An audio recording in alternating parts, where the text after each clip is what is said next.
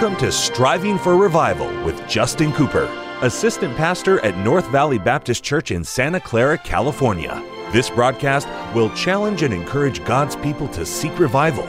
We pray you'll be blessed as you listen to Striving for Revival. Welcome to the Striving for Revival radio broadcast. This is Pastor Justin Cooper coming today from the KNVBC studio at the North Valley Baptist Church here in Santa Clara, California. What a privilege it is to have you join us for the broadcast today, and what an honor is mine to take the King James Bible and share with you some eternal truth from the very Word of God. I hope you're having a great day today. I hope that you've already spent some time in your Bible, on your knees in prayer, and today, before the sun sets, find someone that you can tell about Jesus Christ. And if we'll do those three things, I'll talk about being in our Bible, spend time in prayer, and be a soul winner. I'll tell you, it'll do a lot to keep you where you ought to be in your Christian life. And we need to be more than casually acquainted with the Scripture. We need to be more than just an in and out, up and down kind of prayer. And we need to be more than Sunday morning only kind of soul winner. We need to get after that thing and be about our Father's business. The Lord is coming soon.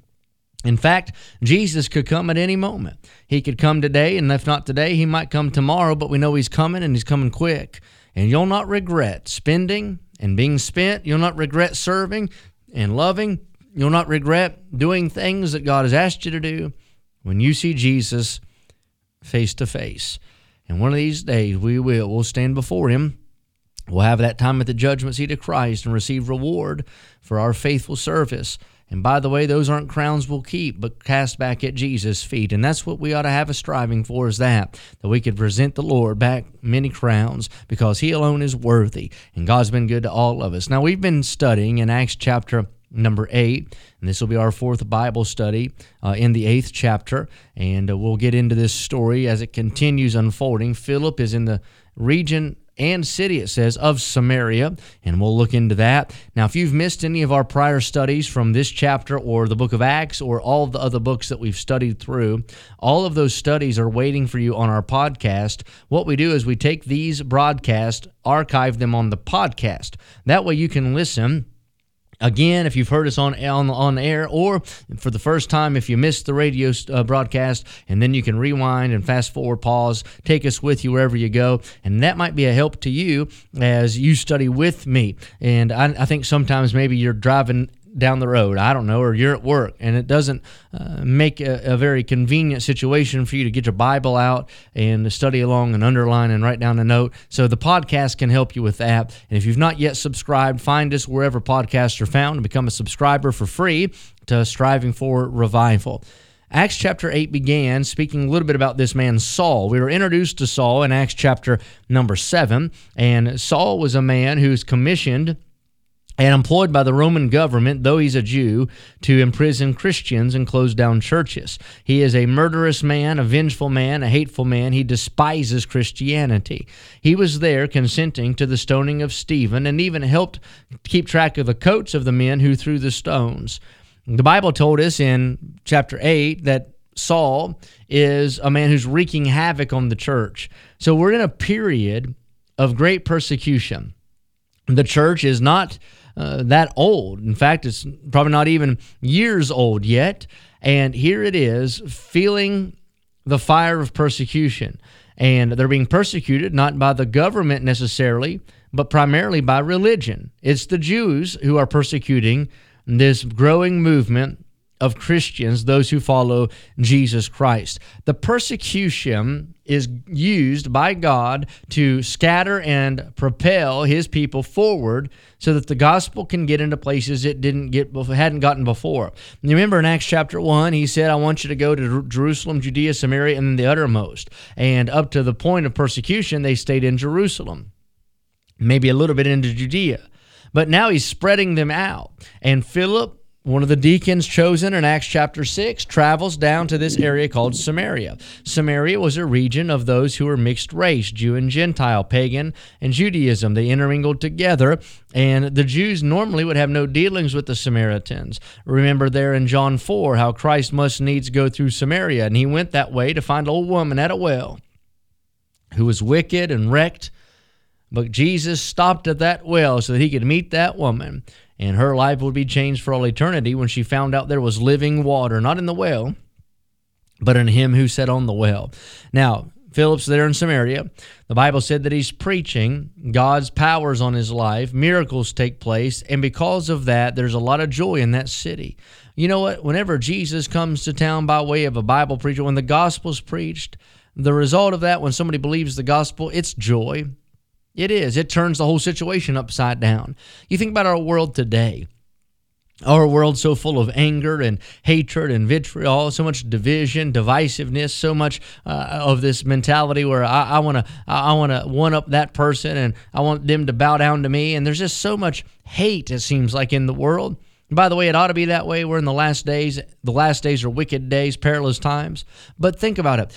You want to change that a little bit? You want to get pockets of joy out there? You know how you do that? Go preach the gospel, preach the Bible. Folks will get saved, revival takes place, and the end result is joy. It's not showering down money or giving somebody a free cell phone or a block of cheese. No, that doesn't bring joy.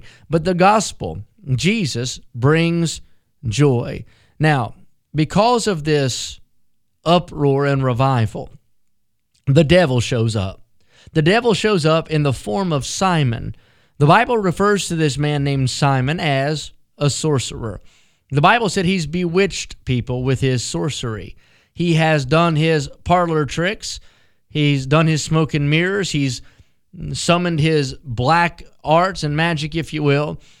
And the devil has used this man to blind and deceive those in this region.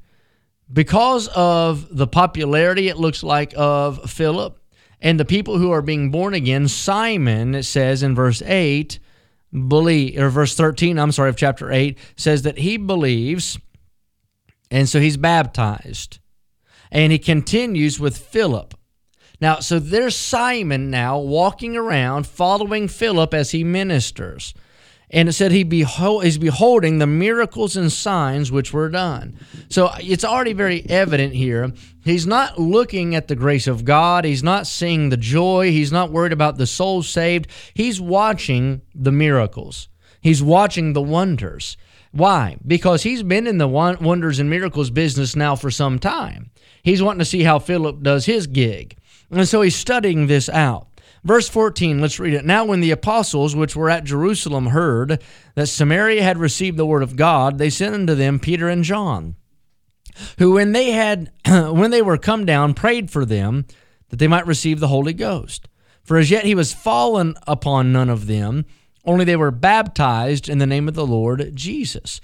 Now, remember this transitional period. Some things are taking place that don't take place anymore, but there's several accounts where folks were saved, but then the evidence of their salvation came whenever the apostles laid their hands on them and the power of the Holy Ghost fell upon them.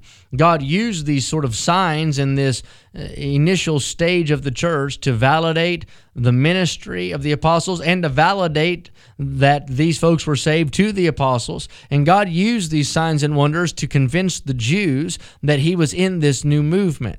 All right, verse 17. Then laid they their hands on them and they received the Holy Ghost.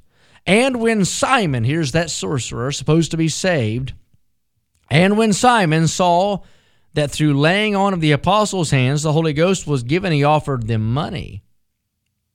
But Peter said unto him, thy money perish with thee. Basically saying, he said, you go ahead off to the hot place there. He said, you can go to where the devil lives, because thou hast thought that the gift of God may be purchased with money. Thou hast neither part nor lot in this matter, for thy heart is not right in the sight of God. That's a strong statement. Your life might be right in the eyes of man, but what matters is your heart right in the sight of God? God sees through what man cannot. God knows the real us. And he said, you're not right with God because you're trying to purchase the power of God with money. Here's his instruction to Simon. He said, repent therefore of this thy wickedness and pray, God, if perhaps the thought of thine heart may be forgiven thee. For I perceive that thou art in the gall of bitterness and in the bond of iniquity. Then answered Simon and said, pray ye to the Lord for me, that none of these things which ye have spoken come upon me. And they, when they had testified and preached the word of the Lord, returned to Jerusalem and preached the gospel in many villages of the Samaritans. So you see here this false convert, this man who said the right thing, was even baptized, went through the motions. But it's very evident he wasn't saved because he just was in this thing looking for personal gain. Peter calls him out.